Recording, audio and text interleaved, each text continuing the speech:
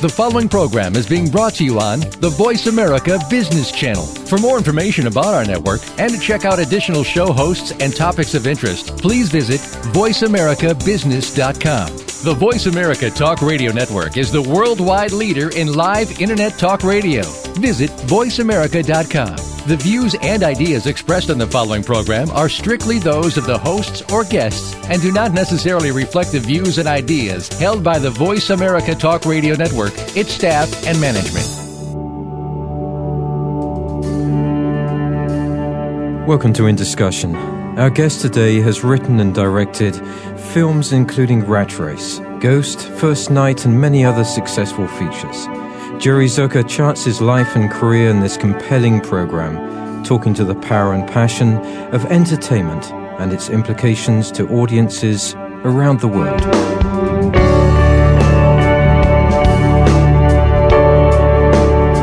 My guest today has written and directed a profound list of films across diverse styles and genres, from Rat Race, Airplane, the Naked Gun series Ghost, First Night, and A Walk in the Clouds, through to more recent works and the upcoming dramatic Greenpeace project now in pre-production with John Turteltaub. Zucker continues to find a dynamic and inspirational career. Jerry, welcome to you. Welcome. Jerry, can we go back to your childhood and... please, no. Oh, I have to. I've got to go back to those Milwaukee days. No, those were good days. I did. Tell me all about that. Well, I was born at a very young age, and grew up and went to Hollywood. Did I miss anything? Oh, thank you very much. I think that's pretty much all anybody is interested in anyway. No. I grew up in the Midwest, which was great, Milwaukee, Wisconsin. And I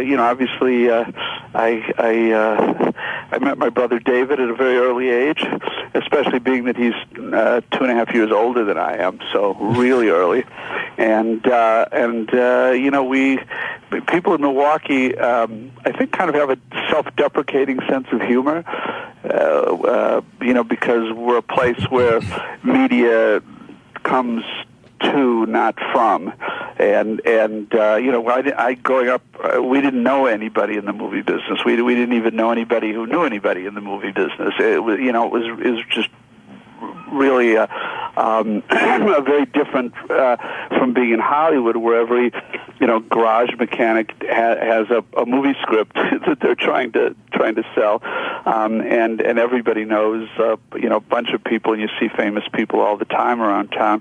But I think we were, it gave us a sort of a sense of humor about not being the big guys, and maybe that's part of the reason why we ended up doing satire and poking fun at Hollywood and big media and everything. It sounds terribly British to me. That satirical, cynical, inward type humor. Yeah, it could be why. It's interesting that you say that, because it could be why our satires are very popular in England. Well, they probably started with John Cleese and Palin and the rest of them back in the 60s. Right. Was that upbringing urban or country, or where were you exactly? I was in a suburb of Milwaukee. So, Milwaukee was, when I grew up, it was like the 12th largest city in the country. Now it's way down, I don't know what it is, in the 20s or something like that. But it was, a town of about 1 million people, Milwaukee and surrounding suburbs, and I grew up in a suburb called Shorewood. It had nice streets with trees and little 1,500 square foot houses, lining the street, and it was nice. It was a very nice way to grow up. Is that offering you good memories, thinking back? Yeah, no, definitely. I love Milwaukee. I love going back there. I don't regret moving out to California, but I do love Milwaukee. And your father was in real estate. Correct. How is it that you didn't follow in his footsteps? It's funny. We did, in a sense, because as soon as we made some money, we started doing a lot of remodeling of our houses, all of us, or David and I did, certainly. But I think I often kid with David and Jim that if we hadn't been able to, come out here and have a career in show business, I have no idea what we'd be qualified to do, and I'm not sure. We did have an interest in the building business, but sort of just because we thought it was kind of interesting and we were around it a lot, but I don't think we had a passion for it. I guess in the back of our minds, maybe it was always a possibility, but we, our first love was making people laugh, so we pursued that, and fortunately never had to resort to the fallback position. But there's always a catalyst, isn't there? There's always something that takes you down a road. Can you remember looking back what it could be that took you down that comedic path and eventually into film? Getting horrible grades in high school. That was it, was it? We had to turn to something else. No, I think, we were, there's a couple things. It's hard to say the idea of just enjoying making people laugh was something that happened very young, and, maybe it was something to do with our families, or maybe it was something to do with when I grew up, I was short. I grew later, so when I was little, I was always the shortest person in the class, and they often say that's an incentive to try comedy, and also that's kind of what growing up, I think all three of us got recognized for and encouragement for. I mean, even as a, when I say encouragement, I'm not talking about,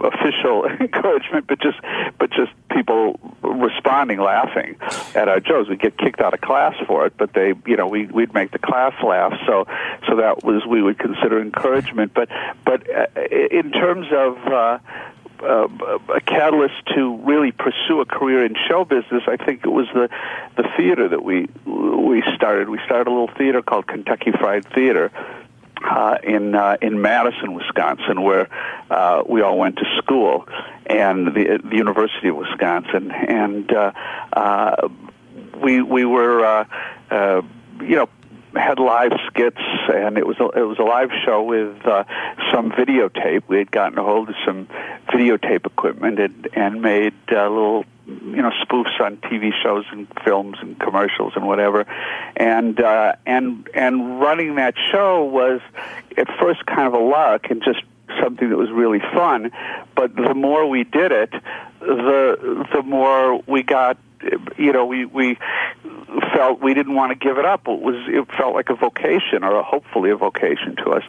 So we took it out to Los Angeles, and so that show really took us from fooling around while at school to pursuing it as a profession. But that must have been, looking back on it, was that not a risk? Because is that the hardest type of thing to do in comedy, actually stand up, being in the theatre, versus an actor working on a set on a comedy film? There's a huge divide there in what you have to achieve very quickly with an audience. I would say there's a huge, the biggest, the riskiest or scariest, I should say, thing is stand-up. It's just you standing up there, and especially when you're trying new jokes.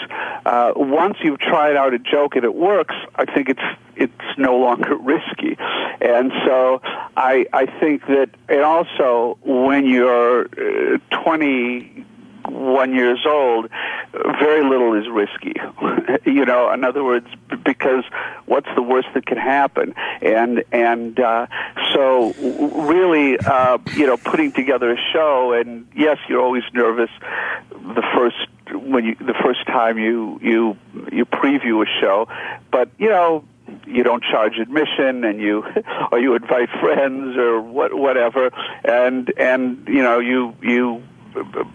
preview out of town, not something we did, but like a Broadway show, and then when you get it so so it's working, and then you put it up and you charge admission, and it certainly didn't feel risky. So looking back on it now, can you remember any times when you would be doing this and you make a joke and people would just sit there and not do anything, not flinch? Well, a lot of times, but once the show was, but actually once the show was up and running, it's interesting, and I find the same thing with films too.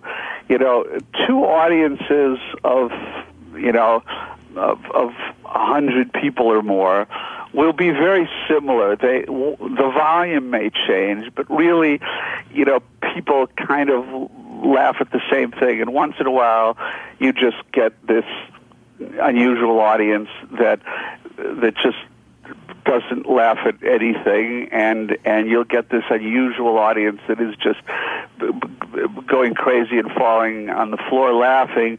But basically it's actually kind of steady. So clearly there were a lot of times when we would try something new and it didn't get a laugh, or one particular audience didn't like something. But the show on the whole,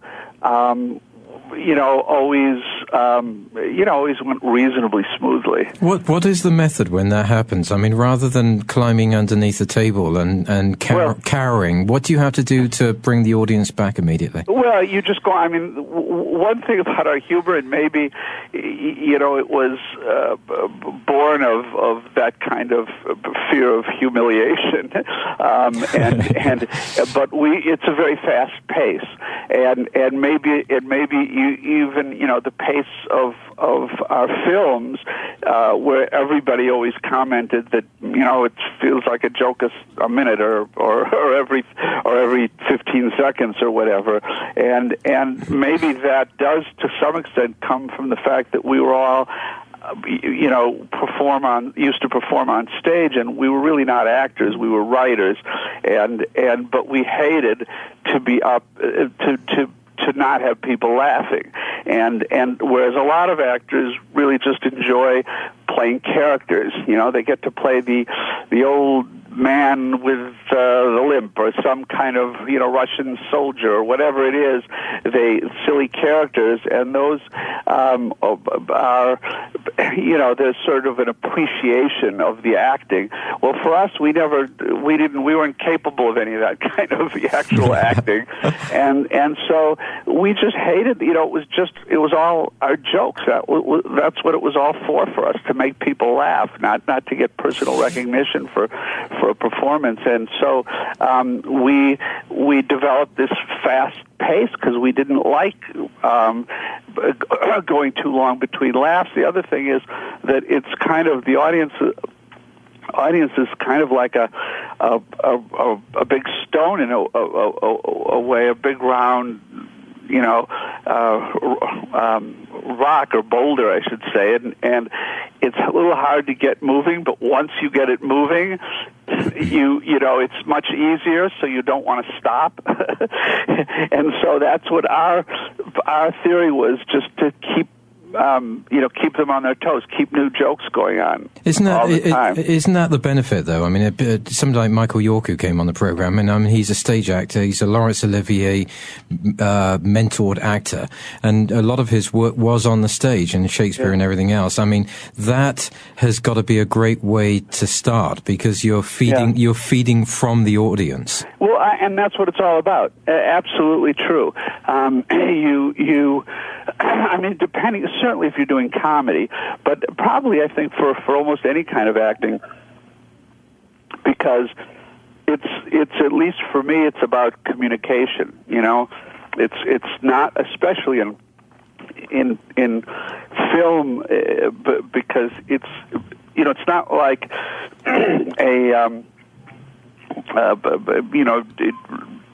a painter, putting a new painting on the wall, and if two people like it, that's great. Or maybe just if he likes it, it's great, and he can consider it a work of art and explain it to everyone or something. But with a film with the cost of millions of dollars and the need to bring in a large audiences. They're just, and I think Broadway shows are the same way. They're just not designed that way. I think they're more about communication. You know, and that's why I like films personally that communicate emotion. I mean, make me laugh, scare me, make me afraid, make me think, make me cry, whatever it is. And you know, that I think that communication of emotion is what makes films and theater successful. And I think the best way to understand how to get a real feel for that communication is by spending time in front of live audiences.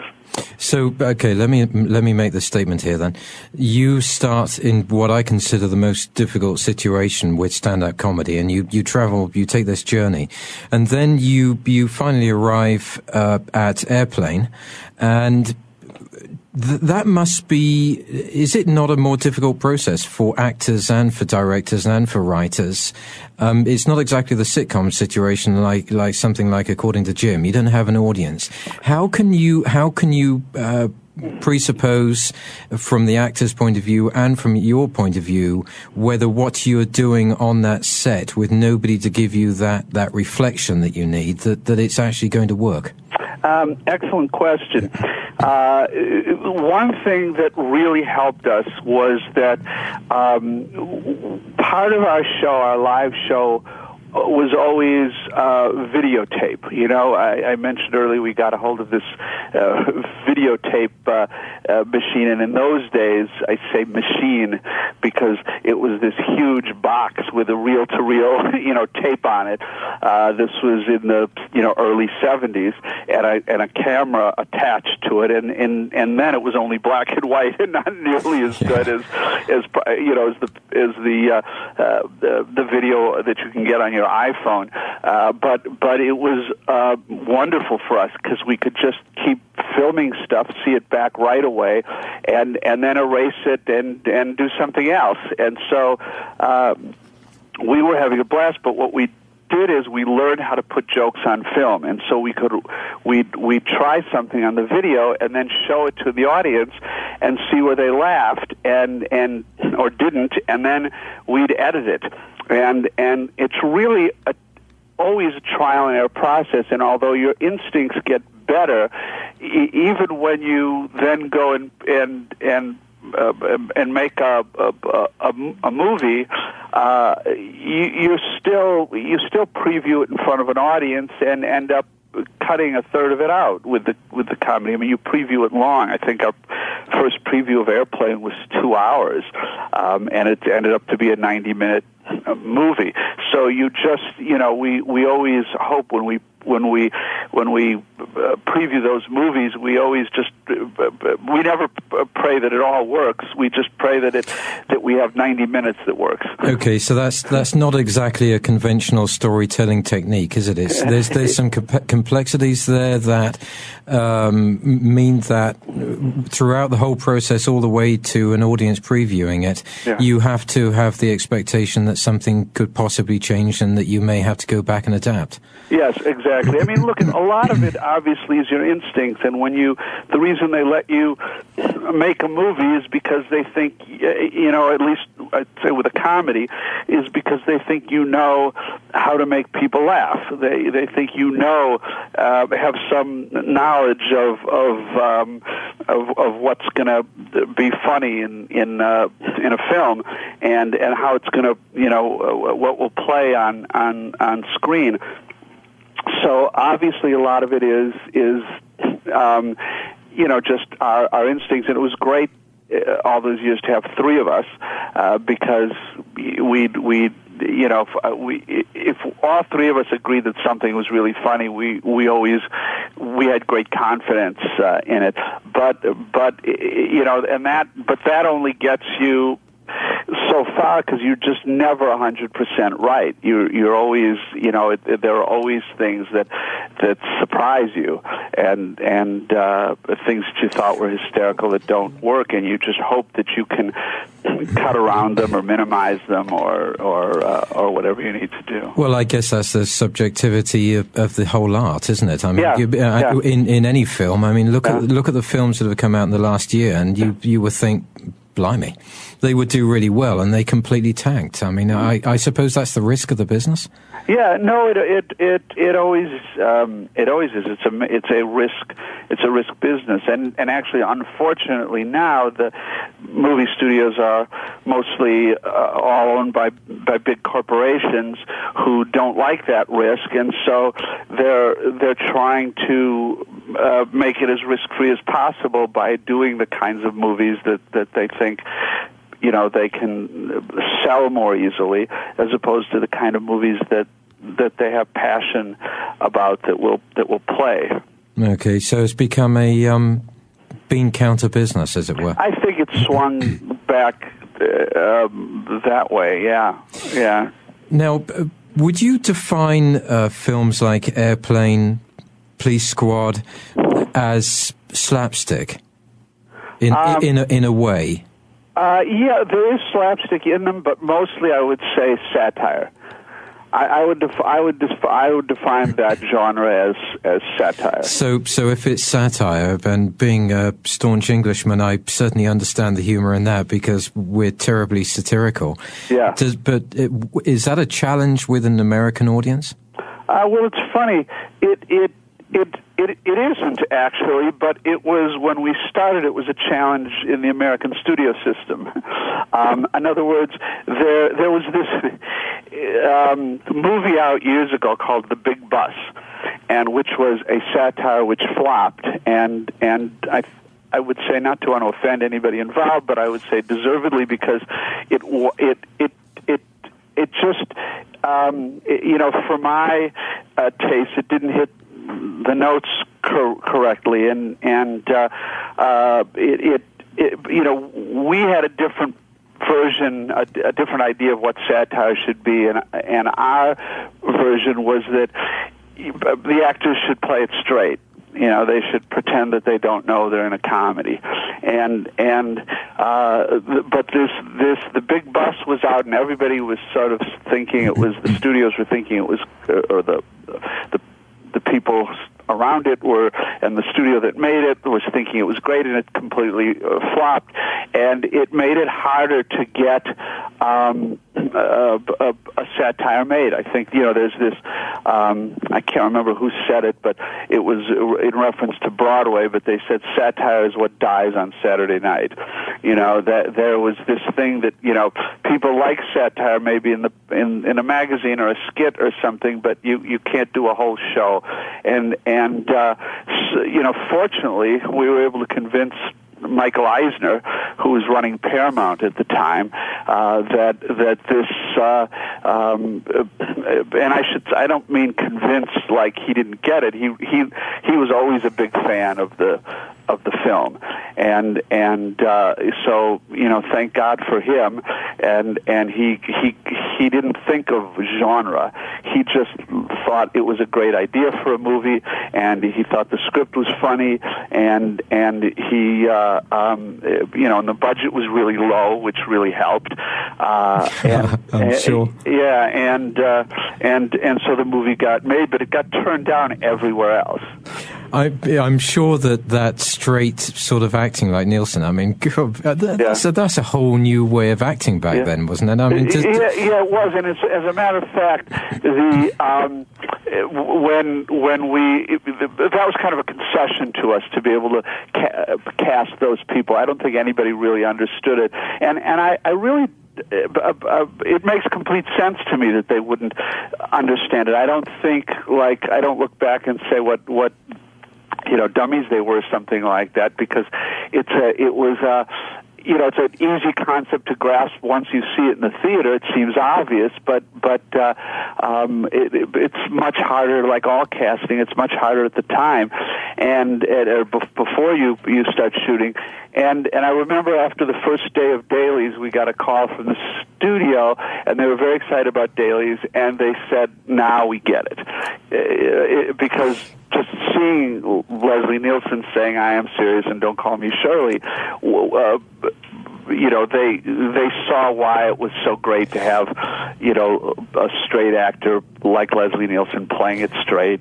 What about him, though? I mean, did he understand just how hysterical he was? Yes, Leslie did. It varied with those actors. Leslie loved it. Leslie always said, "I would have paid them to do this film," and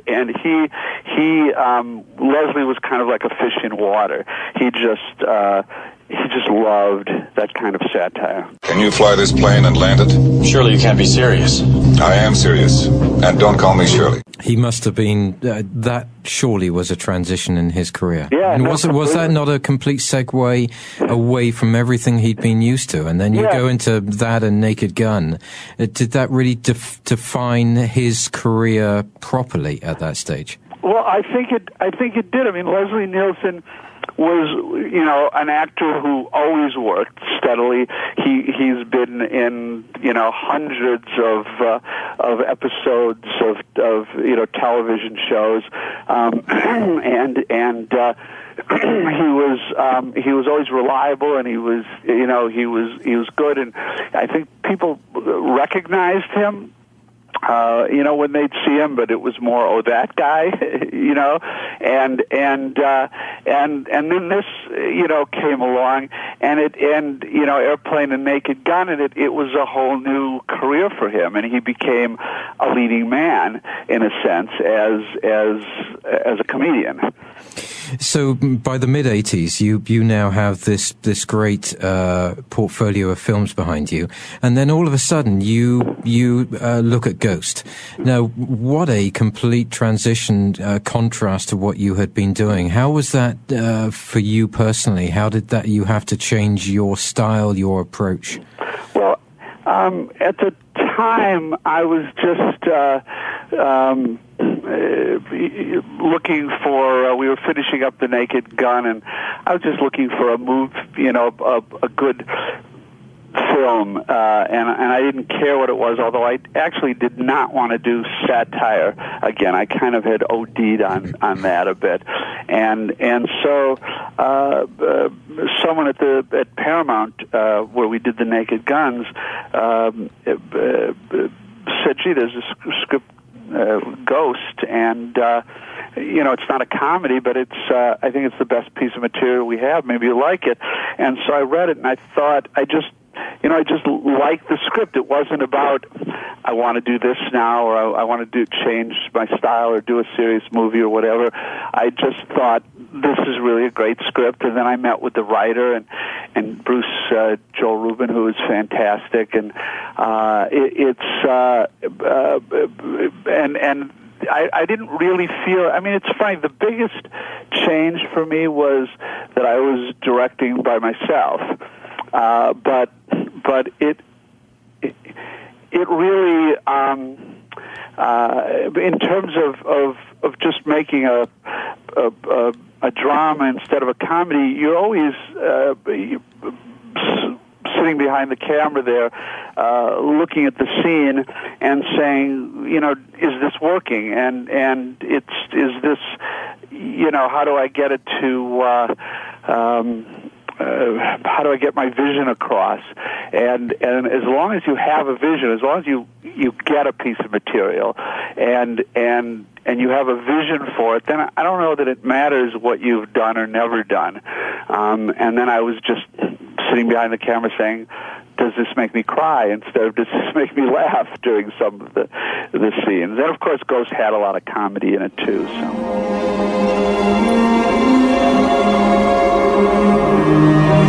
I love you, Molly. I've always loved you.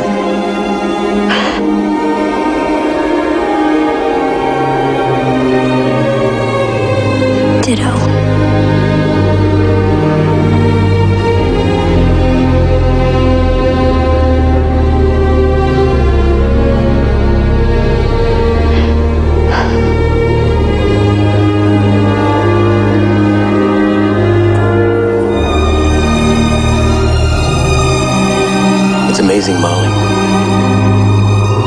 love inside, take it with you.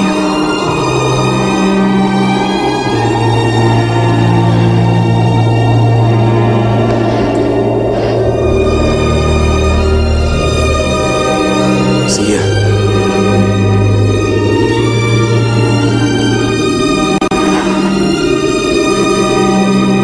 See ya.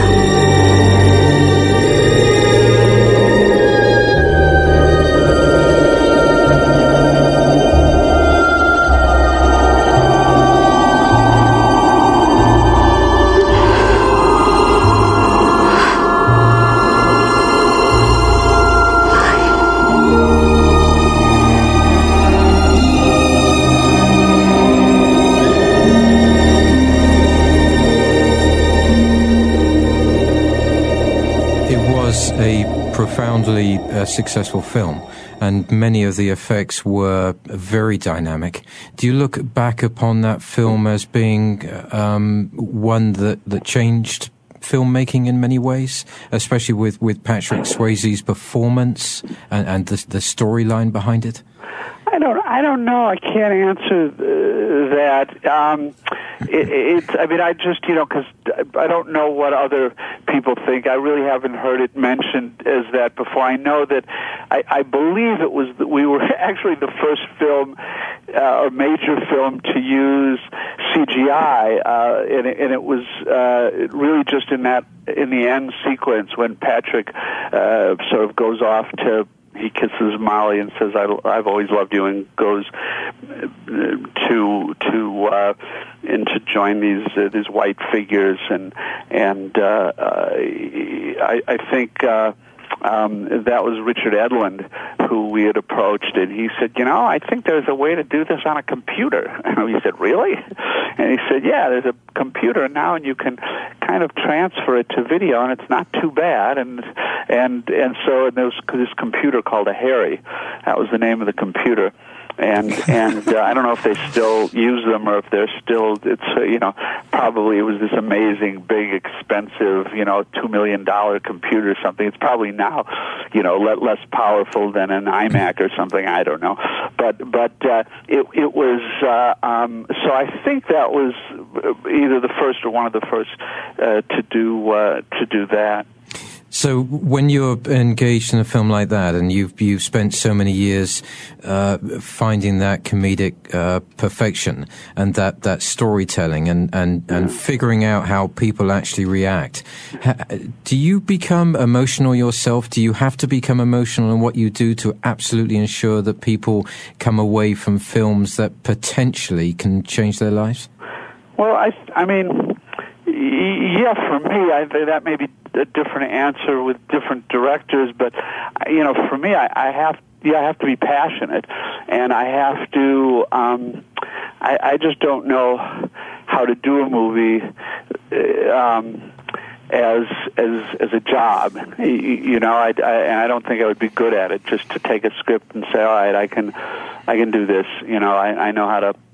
Where to put the camera and what to tell the actors. I mean, every movie, and some of them are end up working and some of them don't. But I always approach them thinking, God, this is going to be great, and having great passion, and thinking I'm going to move people or teach people or change people or make them laugh or whatever it is. Has there ever been a time in your life during this journey so far when you've actually sat down and thought, this isn't working. Where do I need to go to reignite myself here? Yeah, I think that happens all the time. And the most frustrating thing for me, and I think for a lot of directors, is the development process. It's really hard to get a good script, and I think that's why there aren't better movies, lots of better movies out. I mean, that's a movie script, a great movie script, which Ghost was, is really, is really difficult and an arduous process. And so I've had a lot of those that I've had hopes for and that have fizzled. You know, they didn't get to be movies, and shouldn't have. I mean, not, you know, if I've had some scripts that I thought should be movies that I'm still trying to get going, but I've had a bunch that I just like, you know, I just couldn't get them to work, and that certainly has made me at times feel like, you know, what am I doing? I got to change my approach or do something different. Is there anything in particular that you may do? I was terribly interested that in some of your films you brought your family back in and cast your mother Charlotte and your sister Susan. Was there a method behind that, the reason behind that? Well, you know, yeah, it was, I mean, my mother, who's not with us anymore, but when she, you know, she was always loved acting and kind of really gave it up as a vocation to raise kids, and so it was wonderful, you know, when we started making movies, to be able to put her in our movies, and she loved it, and she was great. I mean, I think she was really good in the film. She's actually a talented actress, and we would try to find parts that were appropriate for her. And she loved being on the set. She loved taking directions from her sons, and she always would kid with people that this was our revenge, you know. But in fact, she loved it, and David and I always loved having her in our movies. It must have been a very special time. So here we are traveling through the mid-90s, and you arrive at First Night, and then A Walk in the Clouds. Are there any particular memories of, especially the actors involved in those films? And I see, wrong or right, a bit of a change in direction here, especially with First Night. Would that be correct? Well, I don't know what. I mean, First Night, in my personal opinion, didn't really work. You know, that I consider a kind of a failure. I mean, it made money, and I think there were some great performances in the movie. There were some scenes that I'm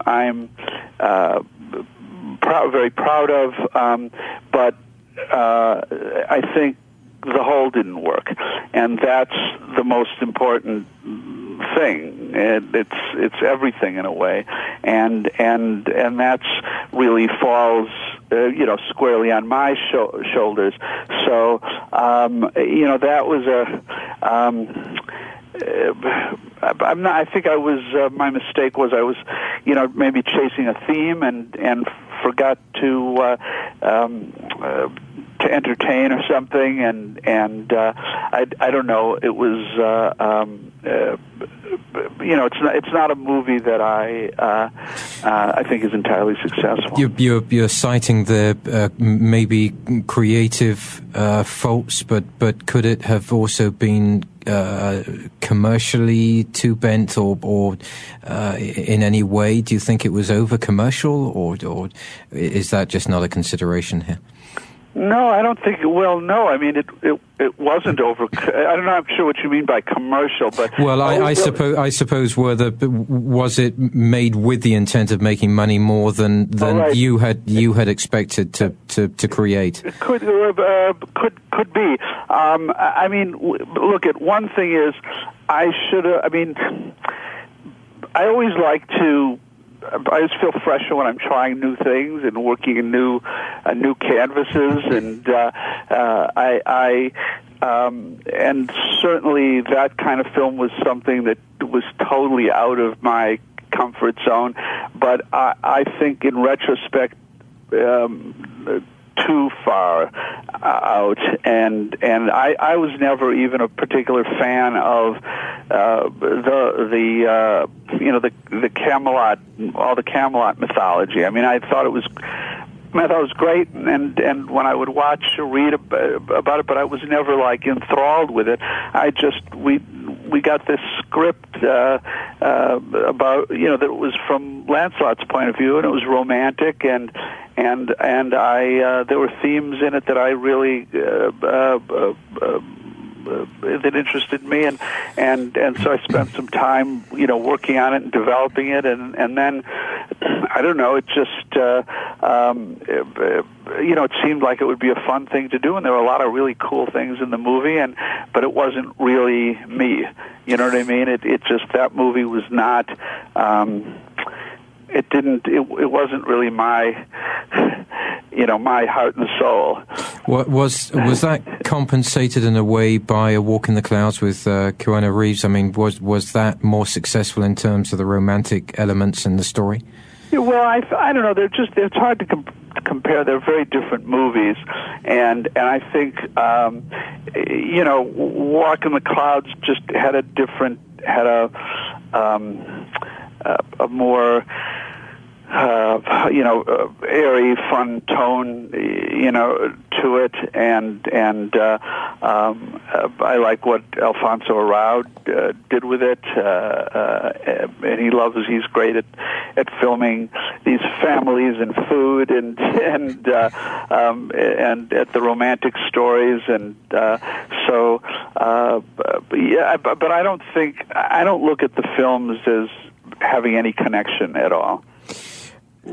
Going on to the production side of filmmaking, your wife Janet obviously worked with Rat Race and First Night. Yeah. How important is it to have a really good collaborative position and style with your producer on any film? Well, I think it's really important. I mean, in the case of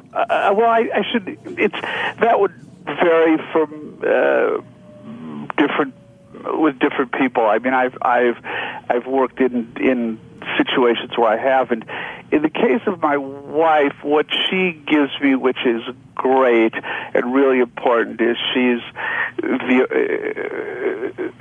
willing to tell me the truth, and she's very blunt, I think sometimes too blunt, but about saying, I don't like that. That doesn't. Why would you want to do that? That doesn't make any sense, And she's critical, but I need, and I don't mean that's not her personality. It's just with me. Yeah, you're digging yourself deep here now. Yeah, I know exactly. Got to watch out. No, but she's smart, and there's no one whose opinion I respect more. And so to have someone who you completely trust, and I mean, we disagree about things all the time, but in terms of I never trust her. I never mistrust her motives. I always know she wants what's best for me and for the film, and so but she's always she's completely honest, and most of the time, I hate to say it, but most of the time when there's something that bothers her and she expresses it, she's right. And I do, end up eventually making a change, and so I think it's important, particularly when you get to the point where others may be afraid to challenge you, always to have someone like that will. And for me, that's the most important thing. And then beyond that, it's obviously the more people you can have who understand your vision, actors, other producers, production people, costume designers. It's obviously really important. Yeah, and that must always be a challenge for any director. But I have to say that I'm very proud that you saved yourself there in those last words about Janet. That was a great job. Yeah.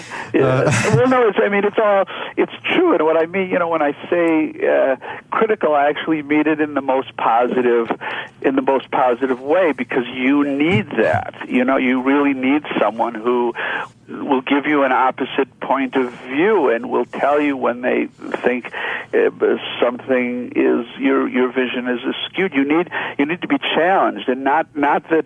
And it's much better, when I'm challenged by a studio, I tend to be a little more defensive because I don't trust the studio motives always, or I don't trust their expertise always in doing what we're not always trying to make the same kind of movie, but to have someone around whose instincts I really do trust is and have them around all the time is really invaluable. Now, clearly, as your career continues with great success, and now you're looking at wider issues, and you travel through the Proposition 71 stem cell research initiative, and then you get to the what I'm interested in, the Science and Entertainment Exchange, which I suppose had some sort of synergy with what we were talking about the other day at the 5D event in Long Beach. What is it that you are getting out of that in being able to collaborate with engineers and scientists and people not directly involved in your creative sphere? What are they doing in your work? How are they helping you? Well, actually, it's funny. I just recently called them because I'm working on a movie now where the lead character is a husband and wife, and she's a scientist and he's an engineer, and so I wanted to know what kind of companies they would work at and what they might be doing and what possibilities and all. But my interest in it, it was really helpful. Personally, to have it there to use it. But my interest in all this stems from my daughter having type 1 diabetes. She was diagnosed about 11 years ago, and we started to investigate what cures are on the horizon and what's going on and what we can do to help her. And of course, the first thing you realize that if you're going to find a cure for something, it's not going to come from a pharmacy or a doctor. It's going to come from science. And so we then became big proponents of science, and then of course, horror of horrors, the president of the United States at the time, George Bush, was against a lot of the science that would help Katie and millions of other people. So we kind of dove in and started to do what we could do. We went to Washington to advocate and to lobby, and then we started Proposition 71, the stem cell initiative. And now what we want is better science messaging in movies. We'd like to see less movies where the scientist was the mad megalomaniac out to destroy the world, and see more movies where science was portrayed as a good thing and a cool thing, and even in sci-fi. I'm not talking about trying to get people to do movies with a completely accurate, serious, bench science or whatever, but there's certainly evidence that people are influenced by what they see in film and television, and in fact, there was a survey that indicated that a lot of women were going into science, were pursuing science as a career because of the positive effect of seeing a female scientist as a lead character in the X-Files. I mean, a completely kind of unscientific show in a way, but yet it was in pursuing otherworld phenomena or whatever. She was still a scientist approaching it scientifically, and it was and that was very positive. What is it that you would like to do to supplement that, to support all of that in your filmmaking? I mean, has it changed your goals somewhat to looking at health issues, to looking at the bigger picture, to looking at sustainability, to looking at the environment, to looking at humanity and what you do in the future? Well, it has, and I do. I mean, I also, probably the older I get now, the more you feel you want to give back. You know, it's you know, it's not all about making it, or or about your career anymore. And actually, it's amazing how fun and rewarding it can be to combine those things and attempt to make movies that are tremendously entertaining, but also bring certain issues to light. And that's, I think a wonderful thing, for instance, about the Greenpeace movie that we're involved in now, that my wife and I are producing with John Turteltaub, who's going to direct it. That telling the true story of Greenpeace, which is wild and fun and extraordinary, what these people did, but it furthers an appreciation for the environment, which I think is really important for people to have a connection to. I think Avatar was a great film in terms of maybe changing people's or connecting people a little bit more to the planet. Do you think with all that said, there's an even more importance that should be placed upon the film medium as spreading ideas, spreading solutions in the future? I think people know that. I think people get that. I wish, the unfortunate thing is now, the studios, once again, because they're owned by large corporations, and that's not their interest, is to do, in their personal life maybe, but it used to be that the studios were owned by movie lovers, and they would have, in addition to the big, blockbuster entertainment kind of films, they would also have some pet projects that they, felt would be, things that they were passionate about, and that's the thing that I think is that's the mentality that's disappearing now from the studios, and partly because movies are getting more expensive, but everyone has to be a big hit now, and so unless you can do it for a very low budget and do it in the independent world, which is certainly a possibility. Well, in the last minute of the program, Jerry, looking back over your career so far, what are the greatest memories? What is it that gives you the assurance to keep pursuing filmmaking as your art and creating films that can help these bigger issues that we have in the world? Well, some of my greatest thrills have been watching audiences watch our films, and or even being in the audience of someone else's film, and that group experience of laughing together or being awed together or crying together is something quite magical that I'll never stop. They'll have to lay me in the grave before I'll stop being excited about that particular aspect, and that there are certainly a lot of parts of the movie business that you kind of not so much fun, and you tear your hair out, and getting the financing together and all, but actually being on the set and making a film and seeing it play and is fantastic. I'm a lucky guy. I'm sorry, son, but you must have me confused with someone else. My name is Roger Murdoch. I'm the co-pilot.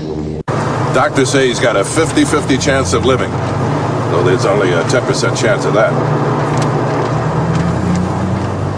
Wilma, I promise you, whatever scum did this, not one man on this force will rest for 1 minute until he's behind bars. Now let's grab a bite to eat. Yeah, come on, woman. You'd better tell the captain we've got to land as soon as we can. This woman has to be gotten to a hospital. A hospital? What is it? It's a big building with patients, but that's not important right now. Tell the captain I must speak to him. Certainly. Captain, how soon can you land? I can't tell. You can tell me I'm a doctor. No, I mean, I'm just not sure. Or can't you take a guess? Well, not for another 2 hours. You can't take a guess for another 2 hours? No, I mean, we can't land for another 2 hours. Jerry Zucker, film director and writer, it's been an absolute pleasure sharing this time with you on the program today. I do thank you. Thank you, David. It's been great. And to our listeners, I hope that you've enjoyed this program as much as I have. You can gain information on this and any other program in the series at davidgibbons.org. Meanwhile, wherever you are in this world, good morning, good afternoon, and good evening.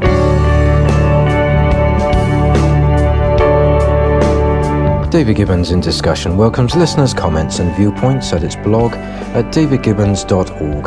This programming is supported by organizations and firms in the private and public sectors.